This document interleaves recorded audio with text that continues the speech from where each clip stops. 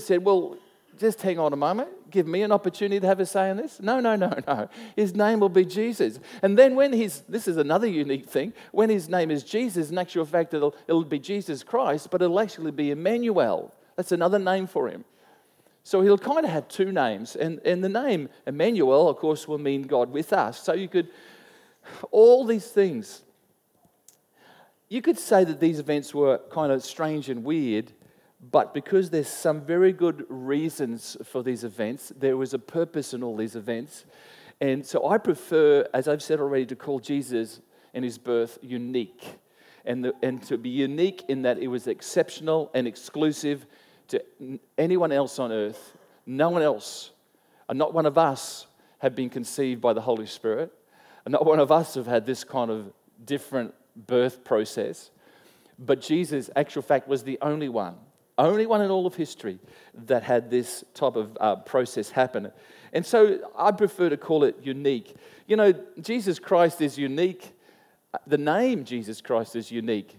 It seems to be that even people who maybe don't have a belief that much in Jesus Christ, you know, the name Jesus or Christ is even used as the preferred swear word, isn't it? You never get anybody say, oh Buddha, oh Muhammad, oh Krishna. No, it seems to be, oh Christ, when maybe they hit their thumb with a hammer or whatever. So, you know, why is his name? Is there something that we're missing about Jesus? And I gather in a crowd like this, probably all of us realize that he's unique, but let me stir your thoughts about how unique he is today. Let me ask you the question, do you really know how incredibly unique it is? Because I want to approach it this morning and just share with you, Jesus is incredibly unique, exceptional. He's exclusive to no one else. So here's one of the reasons. Here's the first thing I want to just share. Christ's uniqueness, his coming was pre-announced, unlike anyone else in history. Pre-announced. You might find, oh, well, yeah, I kind of know that, but let me just give you some thoughts. When I say pre-announced, I don't mean by 9 months, by the way. It's not like, you know, when you have a baby and you're kind of like about 2 weeks into it or 4 weeks, a month, and you go and tell your parents or some loved one, hey, I'm pregnant. You know, it's not like pre-announced in that way. The pre-announcement was through historical record of what we see was people prophesying or foretelling about Christ's birth. Matthew actually says in chapter 1, 22 and 23, that Isaiah the prophet said, the Lord will give you a miraculous sign. So and the virgin is going to have a baby and she'll give birth to a son and he'll be called Emmanuel. See, Isaiah wrote those words hundreds of years before Christ was born. That's pretty amazing. How did he know that? Well, God obviously put it in Isaiah's heart. That's why he was called a prophet, a foreteller of future events. And he says, you know what? She's going to be a virgin. Amazing, hey? I'm not quite sure why Joseph didn't make the connection, you know, before, so that he didn't need the angel to tell him to marry the lady. But anyway, maybe it was all very quick and Joseph was confused. But even there's a prophet in the Bible, one of those smaller books in the Old Testament, in Micah 5:2, and it says, but you, Bethlehem, though you're small among the clans of Judah, out of you will come one who will be a ruler over Israel, whose origins are from ancient times. Micah wrote that 700 years ago, before Christ. 700 years. He talked about the birth of Jesus. He will be born in Bethlehem, and out of Bethlehem will come a ruler. It was Jesus he was talking about. So history is full of people who claim they had a message from God. Think about this. History is full of people who claim they have a message from God, and they claimed they were God. And Buddha, Muhammad, Confucius was another, Krishna, and of course Jesus. And so the question I'd have to ask you this morning is this: how can we determine who's telling the truth? How can you determine this morning that we're following the right faith today? How could you determine today that you know, all the other belief systems in the world aren't right and we're wrong? Well, let me just share with you. I'm glad you asked the question. Because there's the test of reason. See, the reason says that if people were truly from God, the least that God would do is pre-proclaim their arrival. Okay? The reason it is reasonable to think this is because making a claim about something and then seeing that claim come to pass makes the claim worthy to be believed. Okay? And trusted. But it stands to reason if someone makes a claim and then the claim never comes to pass, that there's a good reason, and that's not to trust that person and their claim. Would you agree? So, we see it happen all the time in our society. Companies make pre-proclaimed, they pre-proclaim the item they're about to, present to people. Apple does it really well. 6 months before, or however months before they put out a new iPhone, what do? They make this big pre-proclaimed announcement. They show you the new phone up on the screen. They say, this is what the phone will do. It's got a better camera. It's got all these facilities. It's got, fingerprint sensitivity to open it and all these type of things. And everybody who's Apple mad goes, wow, and thousands of people turn up at the front door, at 5 o'clock or 3 o'clock in the morning or the night before to make sure they're the first to get in the Apple store to get the latest phone.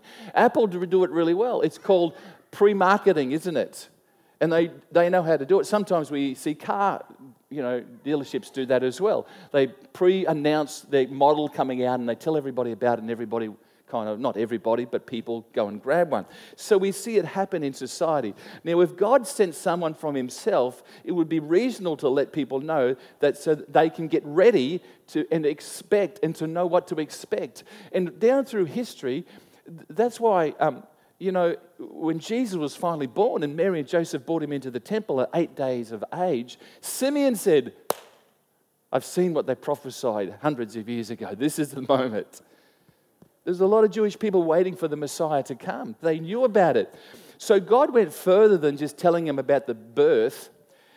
Jesus actually tells everybody where he will be born, Bethlehem, the message he would preach, the friends he would make, what he would stand for, and the type of death he would finally die of. All these things are mentioned, pre-proclaimed, pre-announced, hundreds of years before Christ was born. Everything. They really give quite... If you look, you'll find all this information about Christ. So if God can do that, then it's reasonable to realize that any imposter could appear... if God didn't do that, it would be reasonable to realize that any imposter could appear and say, I'm God, or I'm the Son of God. If God didn't make it so clear and so precise, Bethlehem, Jesus, Emmanuel, born of a virgin, all these things, this is how he'll die, this is how he'll live. So, there's a time in history, Muhammad actually says, he proclaims about himself, after the fact, that he was in a desert and an angel came and spoke to him and he wrote down all these verses and all these thoughts. But you know what? No one pre-announced that. He just said it about himself. Do you know, I find a real test of authenticity about your life is you don't have to tell people what you've done. Other people will proclaim it. Jesus didn't have to go around telling everybody, this is what I am. And no. Other people were proclaiming it. That's the test. So we see people like Buddha, Muhammad, Krishna had no one to pre-announce their arrival as they just simply turned up. So Jesus, it was different because Jesus was more willing to undergo the test of pre-announcement. And we find many recorded manuscripts. Jesus fulfilled over 300 prophecies. Over 300 prophecies about his birth, his life, and his death. He fulfilled them in his 33 years of existence on the face of the earth. There are dozens and dozens of other prominent people who also pre-announced Jesus' birth. There's a guy called Tacchius. He lived in 58 AD. So after Christ, had been born and died. So 58 years after Christ's birth, Tacchius, a Roman senator, he said this. I love this, what he said. This is in the height of the Roman Empire. He said, people were generally persuaded in the face of the ancient prophecies that the East was to prevail and that from Judea was to come the master and the ruler of the world. Here is a Roman historian at the height of the Roman Empire, saying, we're all fairly convinced, weren't we, that there would arise a Jewish ruler greater than everyone else that's ever gone before him. He's proclaimed that. What an interesting thing. Hundreds of other scholars have done the same thing, many of them. And so it's a great proof of the reality of Christ's birth, because his coming was announced over and over and over and over. History confirms it. I always remember there was one announcement that I missed as a young man of 10 years of age. I remember the day I was sitting in my class at a primary school here in Gladstone, and beside me was my good friend Andrew. My mother came to the front door. Now, as a 10-year-old, the last thing you want to see, as a boy of 10, was to see your mother turn up the front door, because they're like, oh, what's she doing here? Anyway, she turns up at the front door. I'd forgotten my lunch, made it doubly shameful for me. And she's passing it over to the teacher, talking to the teacher. And after she'd had the conversation, she kind of smiles at me, and I go, g'day. And she goes, and my friend Andrew says to me, is your mum going to have a baby? And I said, no, she's just fat. That's exactly what I said. That's the words I spoke. No, she's just fat. It's exactly what I told everybody about my mum. She's just fat. You got to remember that I've had 3 older sisters. I've never had the opportunity to know my mother pregnant. Okay? So I didn't understand it. I'm glad she gave me a book and told me about the birds and the bees one day. That was a good day. But I didn't up to this point. So at the age of 10, I'm like, my mother's just fat. That's what happens when you get older. You just get fat. And I'm getting older, so so 2 weeks later, my mother must have caught wind of what I've been telling everybody. She sits me down and she says, I just wanted to tell you, I'm going to have a baby. I'm like, you're joking. Do you realize what I've been telling? She says, yes. So stop telling them that and tell them I'm going to have a baby. I said, I was completely blown away. I was so innocent. And, 10-year-old boys are pretty naive. And so right then I had a revelation. I said to my mum, this is the words I spoke to my mum after she said that to me. I said, you should have told me. I would have been a better boy.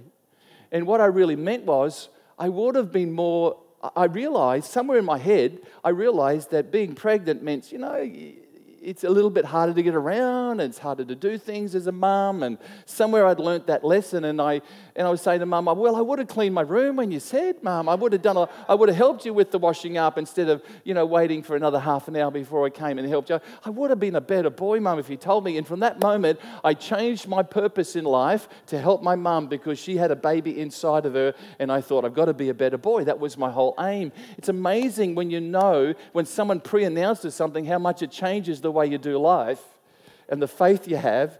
And it gave me a real strength to have a better attitude about how I did life. I want to tell you the good news about knowing the preeminence of Christ is it strengthens our faith in a troubled world, because if God can organize the birth of his son so minutely and so well, how much can he organize and help me in my life in what I don't know about the future and will never know until I walk into it? How much can God help us? How much can if we could trust him to do what he did for his son, how much could we trust him to do what he can do for us in a world of uncertainties?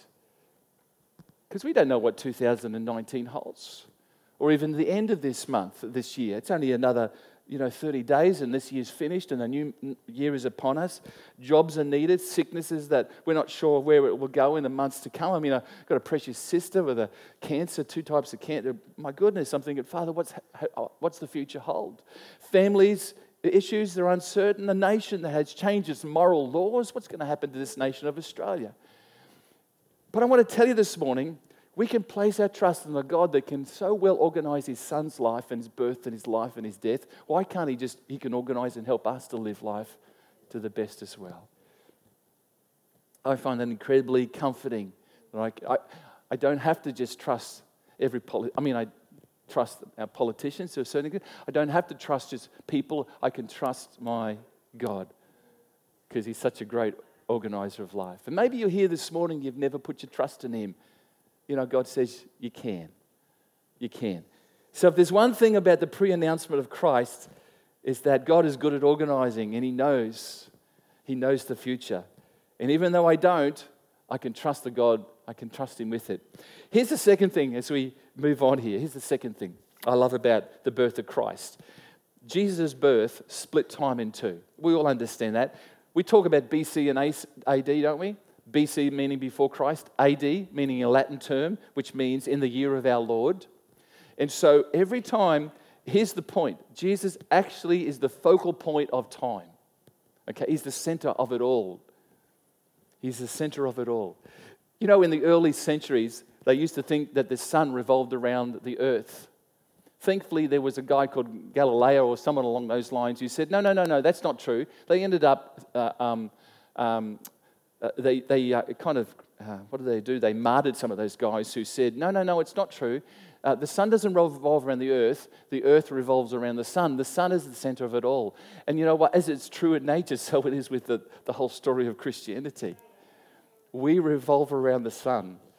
And people are yet to understand that reality, that we revolve. Your life, God is incredibly gracious to people who don't acknowledge Him. He still lets them live and breathe and have life because He's holding out that they would come to Him and realize that our life goes so much better when we put Him at the center of our life. And so we see Jesus as the focal point. Galatians chapter 4, verses 4 and 5, there's a book in the New Testament called Galatians, and it says, "But when the fullness of the time had come, God sent forth His Son, born of a woman, born under the law, to redeem those who are under the law, that we might receive the adoption as sons and daughters." Galatians 4:4 says the fullness of time had come. God sent His Son. Fullness means ripe.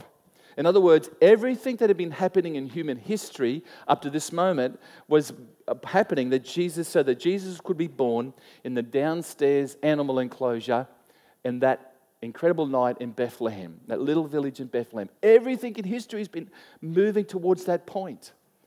Now, not everybody in history was thinking that, but it had been. That point in time when everything would be BC and AD, because of the birth of Christ. Everything was building and building. Jesus was finally born, and everybody's relationship with God at that moment had opportunity to be changed forever. Because remember, they were under Old Testament Levitical law. Now it's Jesus' birth brought in a new grace and mercy. It wasn't that we did away with the rules and laws. It's just that it embraced them, but it displaced them to us in a different way, that we could live in a different way. So instead of trying to get right with God and appease God, now Jesus made a way through His life that we could be made right with God and accepted by God forevermore. And it wasn't just what we do anymore that made us right with God. It was what He did on our behalf that made us right with God. And so Jesus quite literally split time. It's interesting that 32% of the people in this world today believe in Jesus Christ. That's kind of close to the third of the population of the world believe in Christ in some way. Maybe not all go to a church or anything, but they believe in Christ. Interesting. Jesus, who was born in the backwaters of Judea, he died at 33, never wrote a book, didn't write his life journal, his biography, didn't travel more than 160 kilometers from where he was born. And yet 2,000 years later, 32% of the Earth's population have a belief in Him. That's pretty amazing, hey? Pretty amazing. Even the best of the best leaders on this earth haven't got that following. So that's Jesus. So we can't deny the impact that Jesus had on the world. And every time we share our birth date, we're acknowledging the birth of Jesus. I was born the 17th of February 1963. What is that acknowledging? It's acknowledging the reality of His existence. Every time I share that, my birth date acknowledges His existence. And for you as well. You're the same. Here's the last thing in regards to Jesus' uniqueness. He lived His life backwards. Revelations 13:8 says, "The Lamb who was slain from the creation of the world." Just think about that verse. Who's the Lamb? It's referring to Christ. Remember, Old Testament said that for the forgiveness of sins, they had to they kill a lamb, take it to the priest. The priest would do the job, and they'd be forgiven for sins for another 12 months. They do it every year. Jesus now became that one and only lamb that was slain for all good, no more needing to kill lambs. From the creation, it says he was slain from the creation of the world. In other words, the truth is, even before the world was created, Jesus had agreed he would be slain as a sacrifice for sin. He knew his destiny, didn't he? He was there in the beginning, from the time that when God was creating the earth and created the heavens and creating the fish and creating then ultimately humanity, Adam and Eve. Jesus was there, and from the very whatever that time was, from the very beginning, Jesus knew that his destiny. And so the cross cast an enormous shadow over the manger, in other words, over the birth of Christ. Because have you ever thought that without the cross, there's no reason for the birth? In other words, Jesus had no reason to come. God had no reason to send him to earth if it wasn't for the destiny of the cross that he was going to uptake. If it wasn't for the cross, he was never going to die for humanity. There would have never been a reason for his birth. His death, Jesus' death, was not interruption to his career. It was his destiny. That was his career. It was the point of him coming into the first place. It wasn't a terrible end. Really, it was a glorious beginning for us. It wasn't a terrible end. It was a glorious finish to his life in some senses. I know physically speaking, it was horrific. Physically speaking, it was beyond what we men should have to endure, or a woman have to endure. But for reality, it was a glorious finish. And have you ever thought about this verse, what we read this morning, Matthew 1:21? She will give birth to a son, talking about Mary, and you're to give him the name Jesus because he will save his people from their what? Sins. Even at his birth, it was prophesied. His destiny is death because he's going to save his people from the sins. From the moment Jesus was called Jesus, his death was part of his life. And the truth is, if you can't understand Jesus' death, you'll struggle to understand his birth because they were connected. And if you can't understand the death, then his birth is just maybe a sentimental story that actually is just a bit weird, because all these weird things happened. An angel was involved, and Mary apparently didn't know any man, and Holy Spirit kind of put the seed within her stomach, and all that seems weird, but it's not weird. When you understand what he was destined for in his death, it gives clarity to his birth and all the interesting things. And so they're not weird, they're just incredibly unique, because there was a reason for his birth because of his future destiny. And the strange events only make sense in the light of the understanding that the manger is covered by the shadow of the cross, in a sense. He lived his life backwards because the cross overshadows his birth. He knew what his future held. And when you think about it, that's pretty amazing. You know, we live from the known to the unknown. We know what's happening now. We're not quite sure what's going to happen in the next hour. But Jesus quite literally knew. He lived his life from the known to the known. He knew what was going to happen. He knew his future. He knew every part of it. It's quite amazing, isn't it? And the story, and it's interesting because of the light of the reality of what happened. Jesus, if you think about this whole the connection between his birth and his death, Jesus was called the bread of heaven. So it was appropriate that he was placed in the feeding trough after birth. Just some thoughts I had, analogies. Jesus was buried in a stranger's tomb. How appropriate he was born in a stranger's stable. And the more you look at the birth of Christ, the more you see the death of Christ. And you see the connection.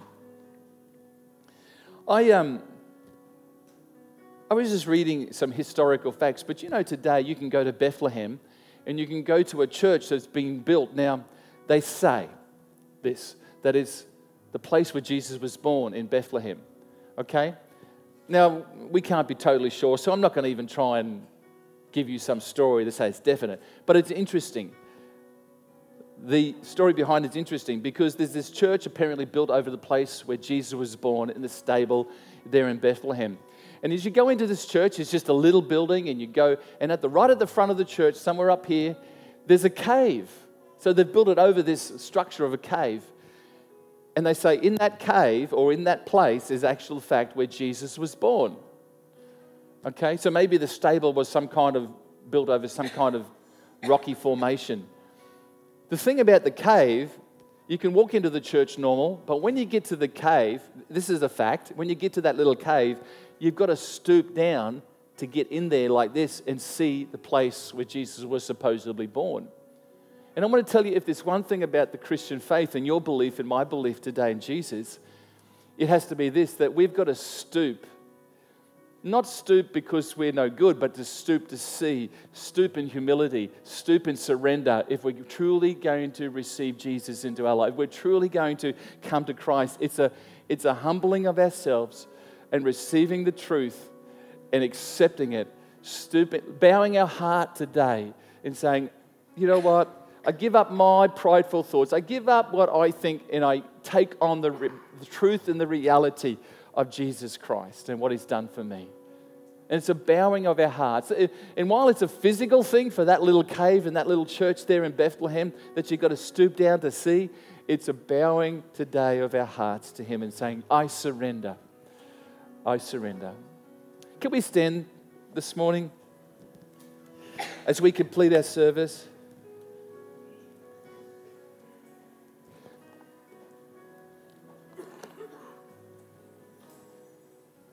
The reality of Jesus, the truth is, it looks pretty weird when you read that story, but I think it's incredibly unique. And I think it was unique for all the reasons that I've mentioned, because there was a destiny and a purpose for Christ and what He came. And you and I were His destiny in the future. We were His future. He died for us, humanity and all of us. And I'm very grateful for that this morning, that I have a destiny of salvation and heaven is bound. And I wonder today where you stand with Christ. Would that be a destiny that you would embrace and say, yep? Because it says if we believe in our hearts in the Lord Jesus Christ and just confess Him with our mouth, that God would receive us and accept Him as us as a child. Maybe you have a belief, but you've never actually come and confessed and believed in the Lord Jesus Christ. Maybe you've never kind of walked that path and you've never come to that point. The Bible just says very clearly, it's just a heartbeat away. It's just a desire. It's and we try and articulate that and we say, well, it's a prayer away. It's just a sincere prayer of saying yes to Jesus and no to this world. Yes to Jesus and all that He's done for us. So I wanted to give you an opportunity this morning, and as we just maybe all of us just for a moment close our eyes, I want to ask you, where do you stand today? Can you see the uniqueness of Christ? And what it led to was so that we could have a future and a hope. And if you're here today, I'd love to pray for you where you are today. And if you want to say yes to Christ, a very special just a moment, would you just lift your hand? I'll see that hand. You can put it down and I'll just lead us all then just in a simple prayer. But if you say, yep, I've never done this before, but today I want to do it for the very first time. I want to say yes to Jesus Christ. Next, could you just raise your hand? I'll see that hand. You can put it down again. And maybe you're here today and you've done that before, but you realize you need to reestablish that relationship, or you need to get it right with God again today. Can I ask you just to lift your hand? Thank you. I see that hand. Is anybody else today just in that situation? Put your hand down. Thank you. Anybody else? To reestablish that. Great. No, we're good. Well, how about for the sake of one person, we just pray a prayer. Is that cool?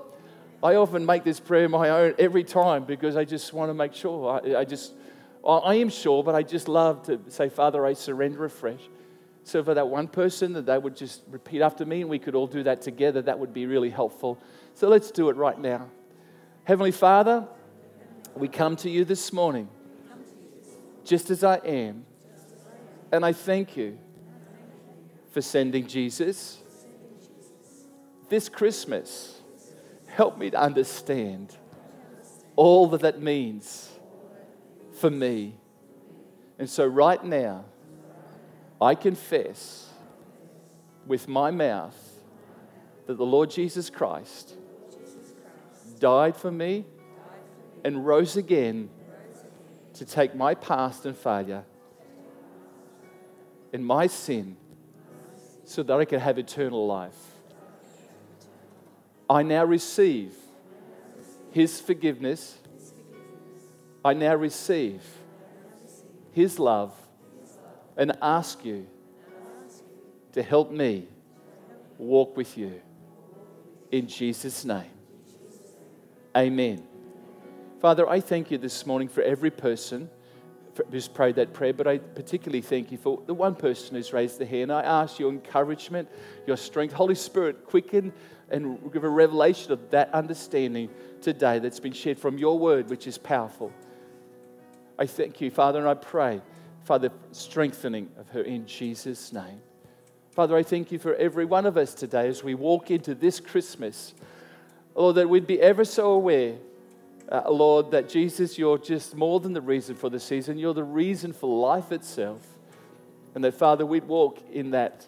We'd be very willing to share that when people kind of question or talk to us. And, Father, we commit ourselves to you in Jesus' name. Amen. How about we just worship one more time this morning, sing this song? That'd be brilliant. And let's just declare it.